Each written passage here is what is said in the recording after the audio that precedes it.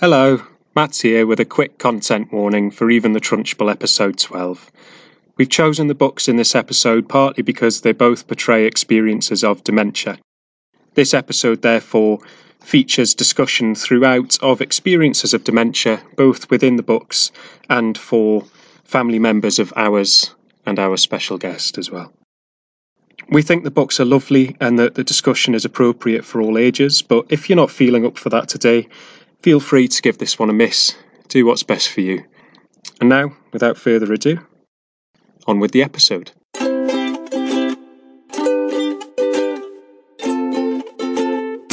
Hello and welcome to Even the Trunchbull, our show about children's books and why we still love them as adults. She's Nina. They're Matt. And we think that children's books are for everyone because we've all been kids. Even the Trunchbull. They're all mistakes, children.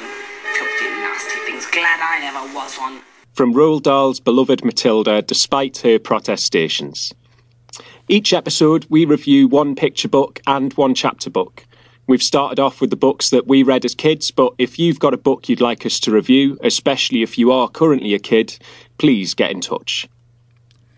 You can email us on eventhetrunchbull@gmail.com or catch us on Twitter or Facebook, both at TrunchbullPod. This week we're reading books linked by the theme of dementia and memory loss. Our picture book is The Remember Balloons by Jesse Oliveros and illustrated by Dana Wolfakotter, which deals specifically with memory loss through a very well-crafted metaphorical story. And our chapter book for this week is Moomin Valley in November, as requested by Sal Gardner on Twitter. Thank you, Sal. So this is the last in the series of Tove Janssen's beloved Moomins books, in which we meet Grandpa Grumble, who seems to be a character dealing with dementia, though it's not specifically referenced. And joining us this week to discuss these books, we have our first special guest of the podcast. Dave Pickering is the creator of the podcast Down to a Sunless Sea, a series of conversations between Dave and his dad, documenting in part his dad's journey with dementia. He's a longtime friend and Moomin aficionado, so we thought it'd be great to have him on. Hello, Dave. Hello. Hello. Do you want to tell us a bit about Down to a Sunless Sea? Yeah, it's an 18-episode series that documents my dad's descent into dementia, but also into old age in general. And it kind of alternates between personal memoir pieces with loads and loads of clips of my dad and me in conversation, with some interviews I did with medical doctors, epidemiologists, carers. But there's also loads of personal stuff and stuff to do with my childhood and with books. Actually, there's lots about the books that I was read by my dad when I was a kid, and there's also stuff around the books that he enjoyed as a child. So it's definitely something that listeners to this show would enjoy, but they should be cautious and pay attention to the content notes that the series has. If you are someone who's got people in your life who are living with dementia, then I think it's quite a healing show to listen to. Yeah, I mean, definitely for me, that's what I've taken from it, listening a bit of it so far, is I think, as you say, you've got to be in the right mood. It's sort of quite somber, but it can be kind of really lovely with that. It's kind of like a comforting melancholy in a way sometimes. So what was your favourite kids' book growing up? Well, I'm a massive fan of the Moomins, which is part of the reason I'm here today. The Moomins is very important to my childhood. I guess The Lord of the Rings is important to my relationship with my dad, and it certainly has lots of problems with it. But I have read it, probably 14 times. So I guess that might be counted as a favourite just because I read it a lot. But yeah, lots of books. I'm a big fan of books. And also I used to work for quite a few years reading books to the under fives. So I have some different perspectives on children's books. Well, I mean, as you've mentioned the Moomins, should we go into that one first? Sure. I want to talk about the Moomins. All right, let's talk about the Moomins. I'm really excited to be talking with a Moomin expert, because I'm pretty sure that Moomin Valley in November, I'm pretty sure this is the first one I read in one night, cuddled up in blankets, and it kind of makes autumn okay for me. It makes sense of autumn. But it's bleak as well, right? Is this a kid's book? I think is probably the first thing I would ask. Well, that's an interesting question. It's definitely a strange and, from the perspective of being a massive Moomins fan, a rather worrying first exposure to the Moomins. Like, It's the only one I've read. it's 100% not what I would recommend anyone starting the Moomins with. So start with one of the lighter, fluffier ones, and then by the time you're a sort of young teenager, you'll have got round to Moomin Valley in November. This is a Moomin book that includes no Moomins. Yeah. The whole book is all about the idea of the Moomins, the memories of the Moomins. It's defined by their absence. Yeah. Yeah. Would be best enjoyed from having read other versions of the Moomins, or not necessarily best enjoyed, but to my mind as a Moomin lover, make the most sense if you know the Moomins well before you read those. Well, having said that, this is where we're starting. Yes. Should we have a quick synopsis? Yeah. I'm interested to hear what you make of that. Basically, we start with Snufkin, who's just like a little camper dude, knocks about in his little green anorak, living in the wild, playing his harmonica, and he decides that it's time to move on and break camp. And once this is decided, it must be done very quickly. So he's in Moomin Valley, I think, as we start. And he heads off into the wild. And then we meet sort of various other characters. So we meet Philly Jonk, who's obsessed with cleaning. And basically, like, in the course of cleaning her windows, nearly falls off her roof and dies, and has a bit of a moment and decides, I'm not going to do any more cleaning. Decides that she must set off. We meet the Hemulin, who is a sort of, he looks like a big Moomin in some ways. He's a sort of like hippo-like creature as well, he's got a sailing boat that he never uses, and he's got dreams that he never fully realizes. He spends his whole time like organizing everything for everyone else, and looks at himself in the mirror. The Hemulin's depressed, right? Oh yeah, but like sort of persistently, I think. And sort of catches himself in the mirror and is like, what would happen if I just stopped? And this little voice goes, it would probably be fine. And he's like, oh, that's scary, I don't want to deal with that, and goes to bed. And then sets off as well. We've got little Toft, who's this little lad who basically lives underneath the Hemulin's boat, who dreams about Moomin Valley. So you've got all of these characters basically decide that autumn's coming. For various reasons, things aren't working out for them. They're a bit down, and they want to revisit Moomin Valley, and they all have this image of it as it is in summer. And they get there and the Moomins aren't there. It seems they haven't even left a note, and the house is empty. And one by one, they kind of show up at this house expecting a sort of summer holiday, and gradually realizing that it's not, because it's not summer and it's autumn turning into winter. And they sort of all at their own points go a little bit mad, I guess, and a little bit cooped up with each other. And then they have to learn to deal with each other. They all move into the house together while the Moomins are not there, and they have to sort of learn to deal with each other. I think that's a lot of what they're doing, is coping with each other being there. Yeah. What you can say about them is they're all having an identity crisis or a mental health crisis. And it's an interesting thing because one of the ironies of it is they're all attracted to going to the Moomin Valley, but most of them don't understand that, the worst time to visit the Moomins and the Moomin Valley is November. Moomins hibernate in the winter. Like, they're remembering the wonderful family, but the family are very connected to summer and spring. And so they're going at the wrong time. And they're all going with kind of half-remembered ideas of what the Moomins are and projecting what their needs are onto this family that they're expecting to be there. But have we quite finished the synopsis? Like, we've got that they're all walking around in this house trying to make their lives make sense. Yeah. And as Nina said, they have to try and learn to deal with each other and with themselves. And they all have something to deal with. And as the book goes on, most of them do find some kind of reconciliation in themselves and no longer need to wait for the Moomins. And most of them leave, apart from Toft, who does not leave. Because he still needs to be there. Yeah. I mean, I suppose Grandpa Grumble doesn't leave either, does he? Oh, he goes to sleep. he He goes. Yeah. Yeah, he hibernates. Isn't that like maybe that's him dying? Oh, I know. Like, Yeah. that could be him dying. Yeah. It's really that bit. So Grandpa Grumble is. It seems we're dealing with a character here who has dementia. Yeah. It took me quite a while to clock that on first read, because the way it's described at first is like Grandpa Grumble wakes up and has forgotten entirely who he is, what his name is, and that's so wonderful because he doesn't have to worry about anything. He can do anything. After a while, he invents a name for himself so that he can get up and do things, because it's hard to get on and do stuff without a name. But like, it's entirely up to him. And he spends the whole book, like, people keep trying to remind him of things and be like, did you remember where you put this? And he's like, stop making me remember things. I'm doing really well at forgetting everything I've ever known. Which is what I like about the take on dementia in this, is quite liberating compared to a lot of takes. Like, he sees it as like, thank God, finally I can forget everything. Yeah. You know, he goes walking for 2 days or something before he gets to Moomin Valley to make sure he's forgotten everything.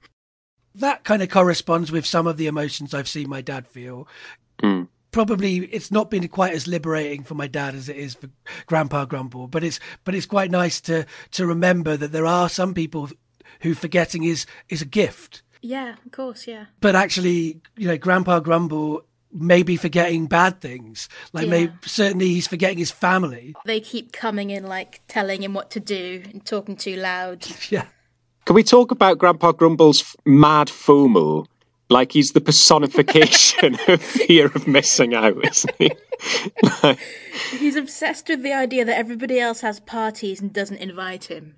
Yeah, which is something that old people feel a lot, I think. Understandably, It's like a metaphor for the fact that everyone else is living and they're no longer living and they don't get to engage in the same way that they used to. So I think there's like lots of interesting stuff that comes Grandpa Grumble with that. But also, I think when he's wanting to forget things, that does speak to me of there's this moment in dementia where it's actually worse that they remember. Like, my dad has moved through that now, and he's actually getting to the point where he's quite enjoying his life because he doesn't remember what he's supposed to have had. And I think that the irritation with the relatives constantly asking Grandpa Grumble to remember stuff is that the relatives have a different context. They need to know where he's left things. He doesn't care because he doesn't need to know. Like, why does he need to know? And the stuff to do with the medication where he doesn't take it, like, and he wants to find it, but then he doesn't actually want to take it once he has found it. He just wants the brandy. Yeah, exactly. And that is very, very close to stuff that I've observed with my dad. It all surprisingly reflected my life, which shouldn't surprise me, actually, because what I think is very good about the Moomins is it does reflect dysfunctional family life. Oh my God. Like, every time a new character was introduced, it was like, you know, on Twitter when you've got an image and you're like, tag yourself. I'm like, I'm all of them. Yeah, I know, for sure. Me too. But that's why I love the Moomins, because I had quite a dysfunctional family. So did Tove Jansson. But what she did was she made it warm and cozy. She filed off the edges. She made it relatable to those of us who've had complicated childhoods without it being unsafe. And you don't have to worry about why your mum's in a good mood or a bad mood. But this book breaks that a little bit, because she wrote this just after her mum had died. And the character of Toft is very much based on her. So the character of Toft is constantly longing for the mum, right? For Moomin Mama. And actually, towards the end, Toft has to grapple with the fact that she gets angry and has different feelings than the one she wants to present. You know, this book, in some ways, you can just see as Tove trying to come to terms with both her mum's death, but also how can she write the Moomins without her mum in her life? And I kind of feel like at the end of the book, she kind of decides she won't. Like, after this book, she never writes any more Moomins. And like, Toft gets to this place where maybe she sees the Moomins coming back at the end. Do you think that the Moomins return at the end or not? It's not clear, is it? Like, I was like, oh, that's nice that Toft gets to meet them at least. And then this picture of Toft just stood on his own on the jetty. Yep. I was like, oh God, is this just another like hallucination? Well, exactly. I think it might be hallucination or wish fulfillment, or like maybe Toft's finally gone mad. We should as well keep in mind that Jivi Jansen illustrated the books as well. The pictures are part of it. So I think in that last page, that picture is part of the story. Like she's chosen to end with that picture. We can make of it what we want. It sounds like me and Nina are more predisposed towards the bleaker version of the ending. This is why we have Matt. They're a little ray of sunshine. It's such a sad book, but it doesn't it makes me sad, but in a way that is so comforting, if that makes sense. I often get a bit of autumn blues. I just kind of shut down a little bit. I do hibernate a bit. And I think reading this book just makes that okay. It builds a framework for those feelings of autumn blues for me, if that makes sense. It's it does make sense. And also one of the ways that this particular November or this particular autumn is framed is as an unusual one. This particular one, everyone feels a bit different. And so, and I think that's probably because it's a metaphor. It's the November of life. Well, it's the November of everyone's mental health as well. Yeah, that's the other thing. You can definitely diagnose all these characters if one wished, and, that's why those of us with a few different kinds of mental health can tag ourselves in a few different ones of these characters, I think. I mean, I'm all of them except Philly Jonk. Philly Jonk's probably got OCD, right? All of these characters, they're kind of archetypes. So Philly Jonks are generally like this. Hemulins are generally like this Hemulin in some ways. But I would say it's a very different Hemulin than many of them. So what you might say about Hemulins is they might be autistic, as in they always have a special interest. So there's a stamp collector, an insect collector, and they wear dresses. This is an unusual Hemulin, for he wears trousers. And he's a patriarch, right? He thinks the women should keep the house. Indeed, he's definitely more masculine in his interest. It's almost like what he's obsessed with is enforcing his binary ideas about how people should live, whether that's around gender or whether it's just about interfering. He doesn't keep his own house in order, but he wants to keep everybody else's in order. And that's kind of unusual for a Hemulin. It's almost like this Hemulin is breaking down in terms of what a Hemulin might be. This Hemulin is not in touch with his natural Hemulinness. His Hemulinity. Yeah, right. Well, and he's minding everyone else's house because he can't mind his own house, right? He wants to go sailing. He's got this idea of himself as somebody who goes sailing, and then he never does it. And he keeps trying on these different identities. He goes and gets into Snufkin's tent. He's like, I'll try this thing out, being this outdoorsy type of person. Oh no, I'll try this thing out. He's invading into everybody else's spaces because his own space doesn't fit him anymore. Right, and they're always man things, aren't they? Yeah, he's doing DIY or he's I'm going to chop the woods. I'm going to make a tree house. So, all of the other Hemulins that exist within the Moomin world are happy or comfortable with their special interest, whereas he is trying to find a special interest that doesn't fit him. There are some of my favourite Snufkin moments in this book. His attitude to washing up is exactly how I feel about it. There's this whole gendered argument going on around him with, the Philly Jonk saying why should I have to do the washing up? And the Hemulin saying Philly Jonk should always do the washing up. And Snufkin's take on it is kind of the non-binary take that I feel I have around this, which is who the hell cares about the idea of washing up? Throw the plates out the window, smash them. Who cares? Run some water over it. It's done. Why is this something you're thinking about? None of them have eaten because they couldn't decide who would wash up. Yeah, I mean, for me, that's also very executive dysfunction feeling. Right. That sometimes I can't start something because I don't know the exact right order to do them in, or more usually, my plan A can't happen and I cannot make a plan B to get to the same end point because I'm just so attached to plan A. I think you could read autism into this definitely, that you can't decide because the perfect path you've plotted out is not happening. You can't do it at all. There's no flexibility there.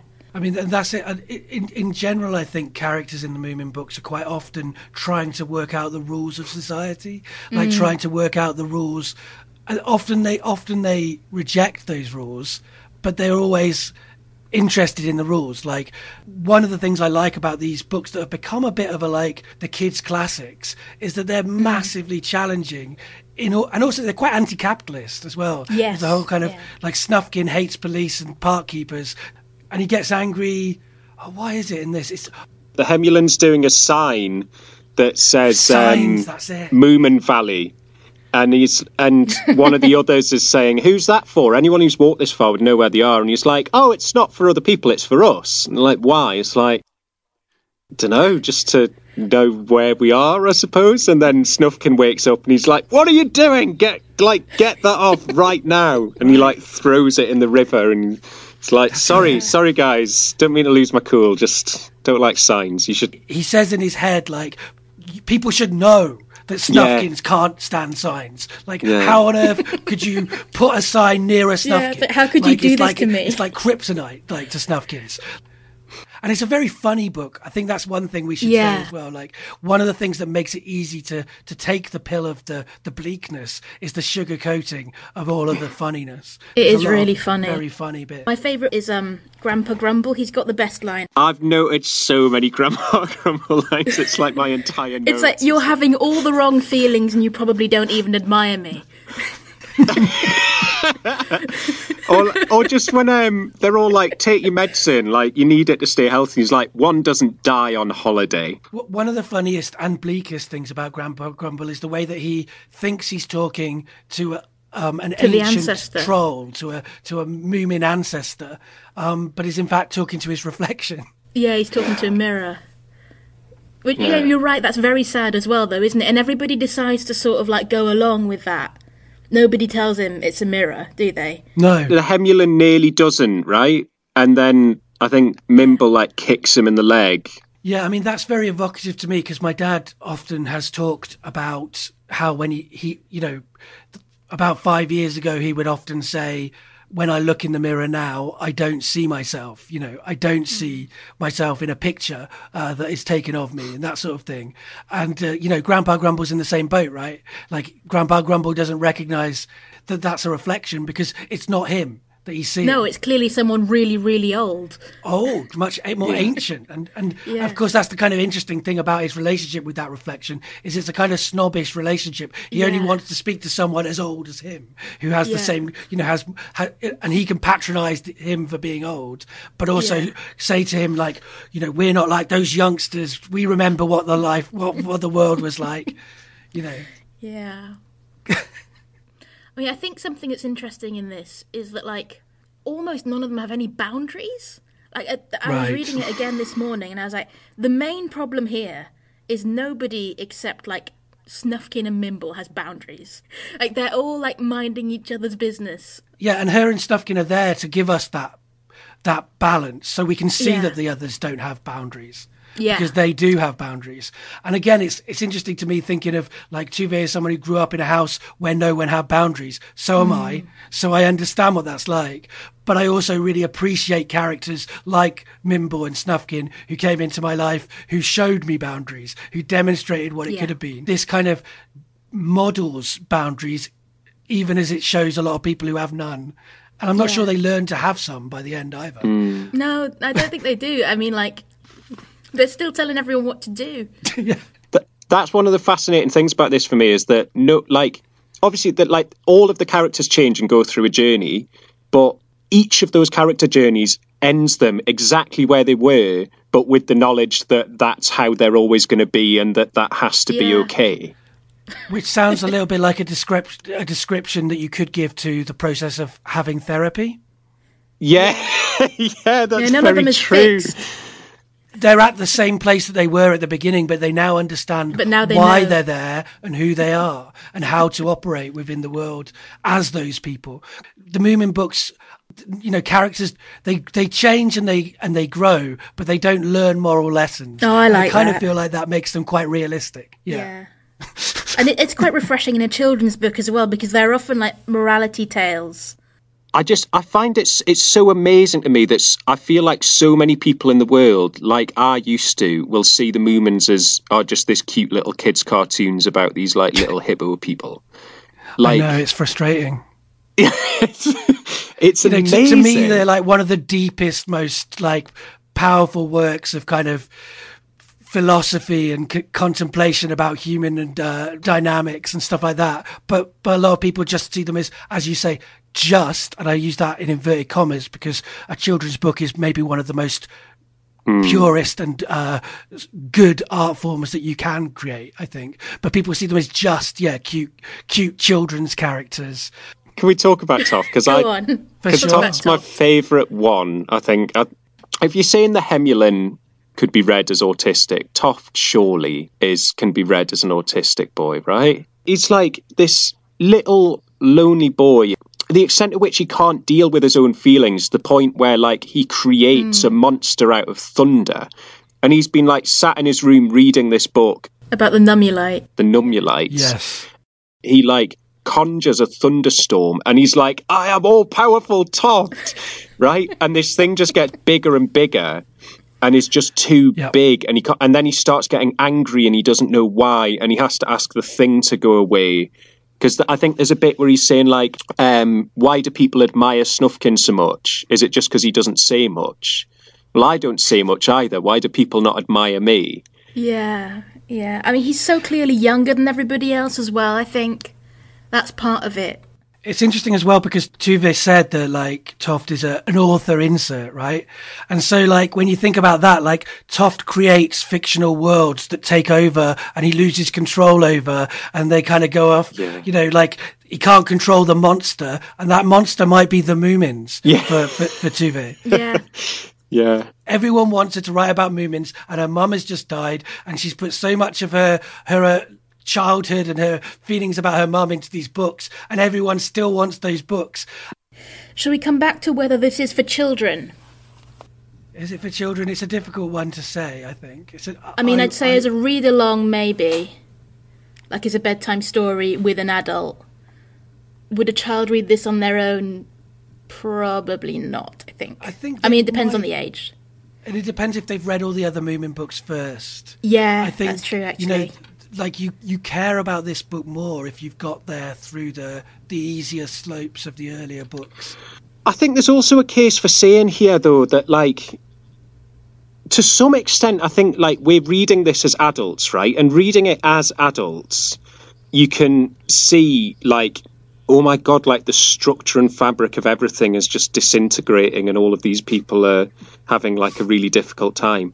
Like, I'm not sure whether that would come across reading it as a kid. Like I'm trying to, because what it calls back for me, I know he's like dysfunctional families and all the rest of it. Like what really conjures back for me, which is part of the poignancy of it, is I used to go up to the west coast of Scotland with like my dad and my stepmom, and then like a bunch of family friends. So these were people who I would only see at this thing once a year, right? And would have all their different personalities and be coming in and coming out.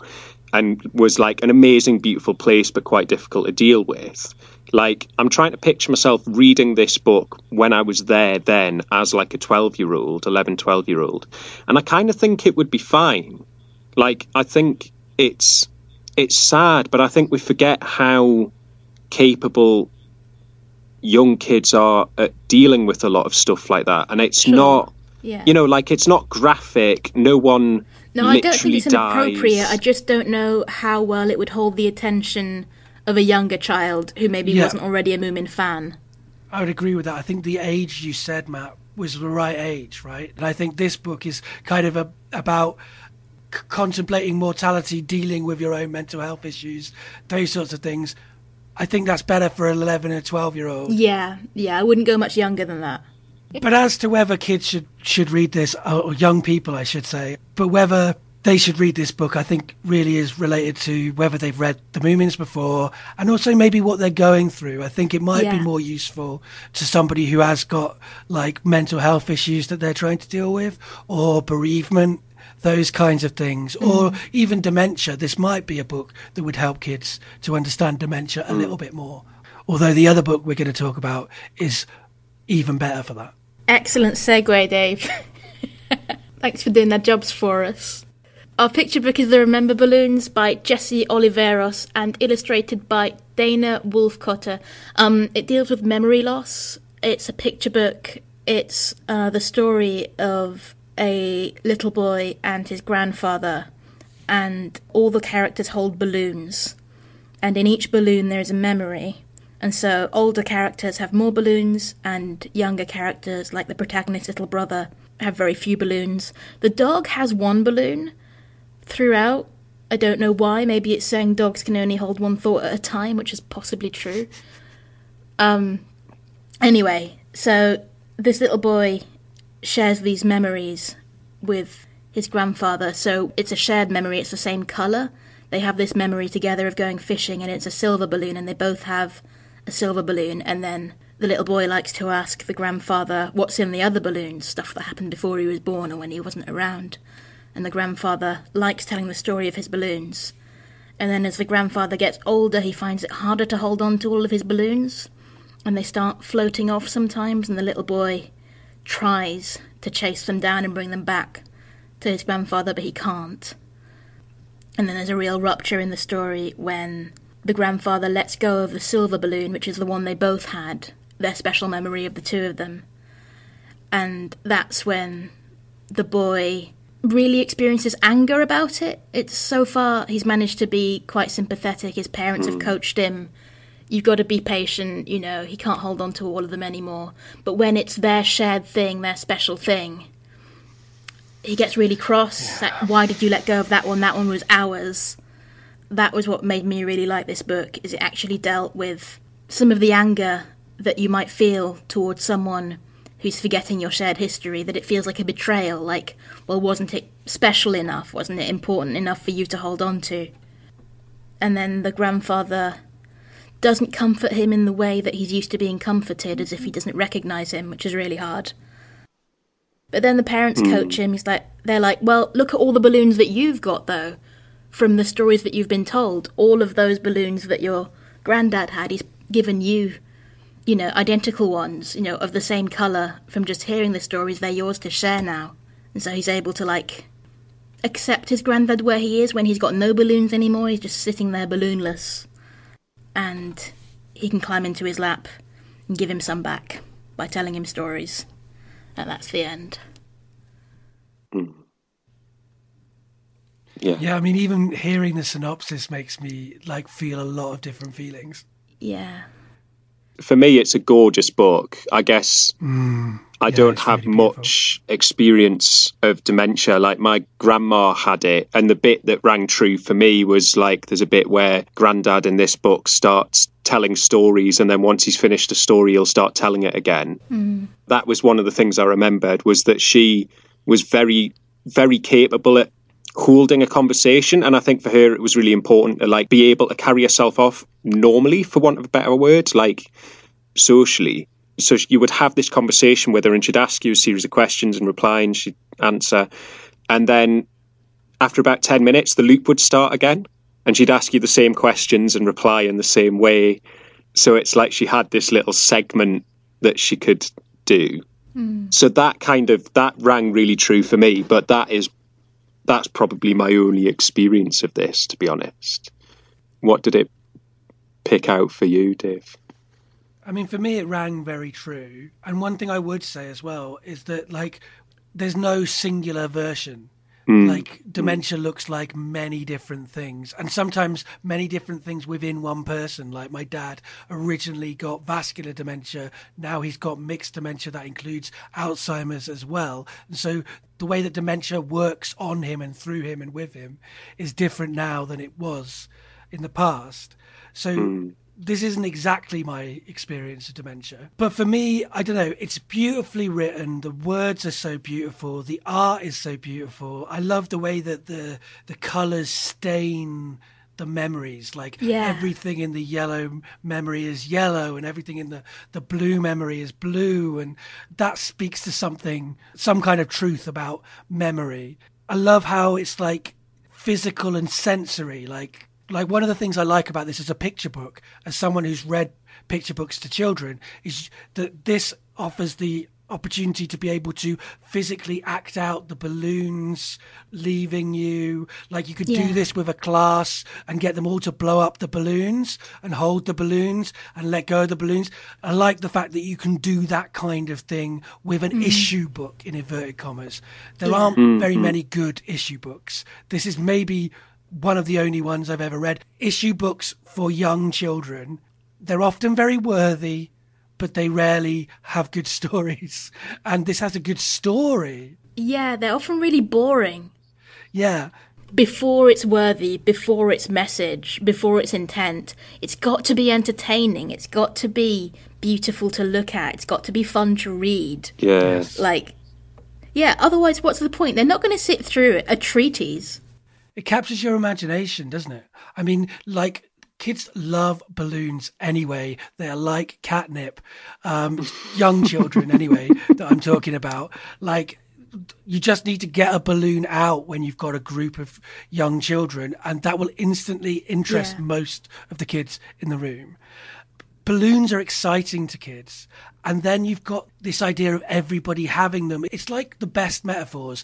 Yeah. It seems obvious. And for the kids listening to it or like being read to, they can imagine their own balloons. To me, like that anger of like my dad's forgotten things we went through together, that's very real. And I felt that, you know, that anger. It's wonderful to be giving kids permission to feel that anger. And when you talk about that kind of anger, adults always go, oh no, we're going to be too real. You know, we've got set things, sympathy and like ignoring it. Here are the acceptable emotions. Yeah. One of the things I was going to say about this being an issue book is that it's interesting because it's an issue book in two ways. In one element, this is a book which is talking about dementia, and that's something we need to tell children about. In another way, this is a book with representation of non-white people all the way through it. And that shouldn't be an issue book. But in my time reading books to the under fives, you could rarely find a book with people of colour in it in a library that was also a good story. And that is terrible. And of course, I'm a white person, so I can't say for sure. But I felt like dementia is a universal human thing. But the fact that this book is focusing on children of colour and families of colour, I think is great. The kids that are looking for themselves on the pages We'll find that representation. They're going to see it, and they're going to see it in a story which is entertaining, beautiful, but also like important, like useful information for navigating the world as they go forwards. I think it's really good as well that it like makes the problem of the granddad holding onto the memories physical, that a child can imagine holding so many strings in their hand that some slip.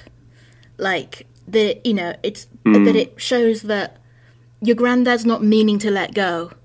He's just got so many and he just can't hold on anymore. You know, it's like it makes it very tangible for a child. I think that's part of what's really clever about it, is you could imagine holding a fistful of balloon strings and not being able to hold them all, especially if they're helium-filled, they're pulling your arm up. And you could do that, like you said, Dave, you could give them a fistful of helium-filled balloons and feel the force of that, and feel what it's like to like try and hold on to them all. That it makes it really very easy to picture what's happening inside the opaque skull of your grandparent. It could feel very confusing and hurtful what's happening with someone who's forgetting things. It could feel really personal, and it deals with that as well. But it sort of shows it in a way that he just can't hold on. Yeah. Is this a book that's useful for people with dementia? Is this potentially like a comforting metaphor? It's an interesting question. I was wondering that. I think that depends on the person living with dementia. Of course. Yeah. It depends on a number of things about them, but I think some people in early stages of some kinds of dementia might find this really useful. I love it. I think everybody should buy it. I think that if you're in a library... Yes. Request it from your libraries. For anybody with dementia in their life, it's a good book to check out. Totally, yeah. Thanks for coming on, Dave. It's been lovely. Do you want to plug your stuff before we go? Yeah, so you can find Down to a Sunless Sea, Memories of My Dad on any podcast app of your choice. If it's not there, then get hold of me and let me know, and I will make sure it is there in the future. But you can find that everywhere. You can find my general work and all of the different kinds of things I've done, some which is child appropriate and some very much not. But you can find all of that at davepickeringstoryteller.co.uk. I am GooseFat101 on Twitter. So yeah.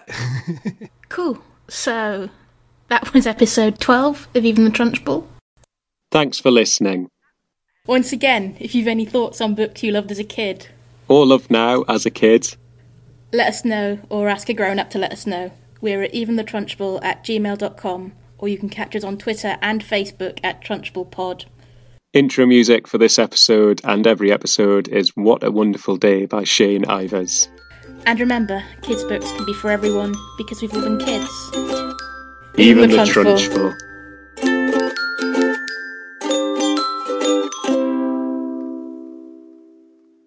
I'm very happy to say even the Trunchbull. I wasn't ready to say it with you in that moment.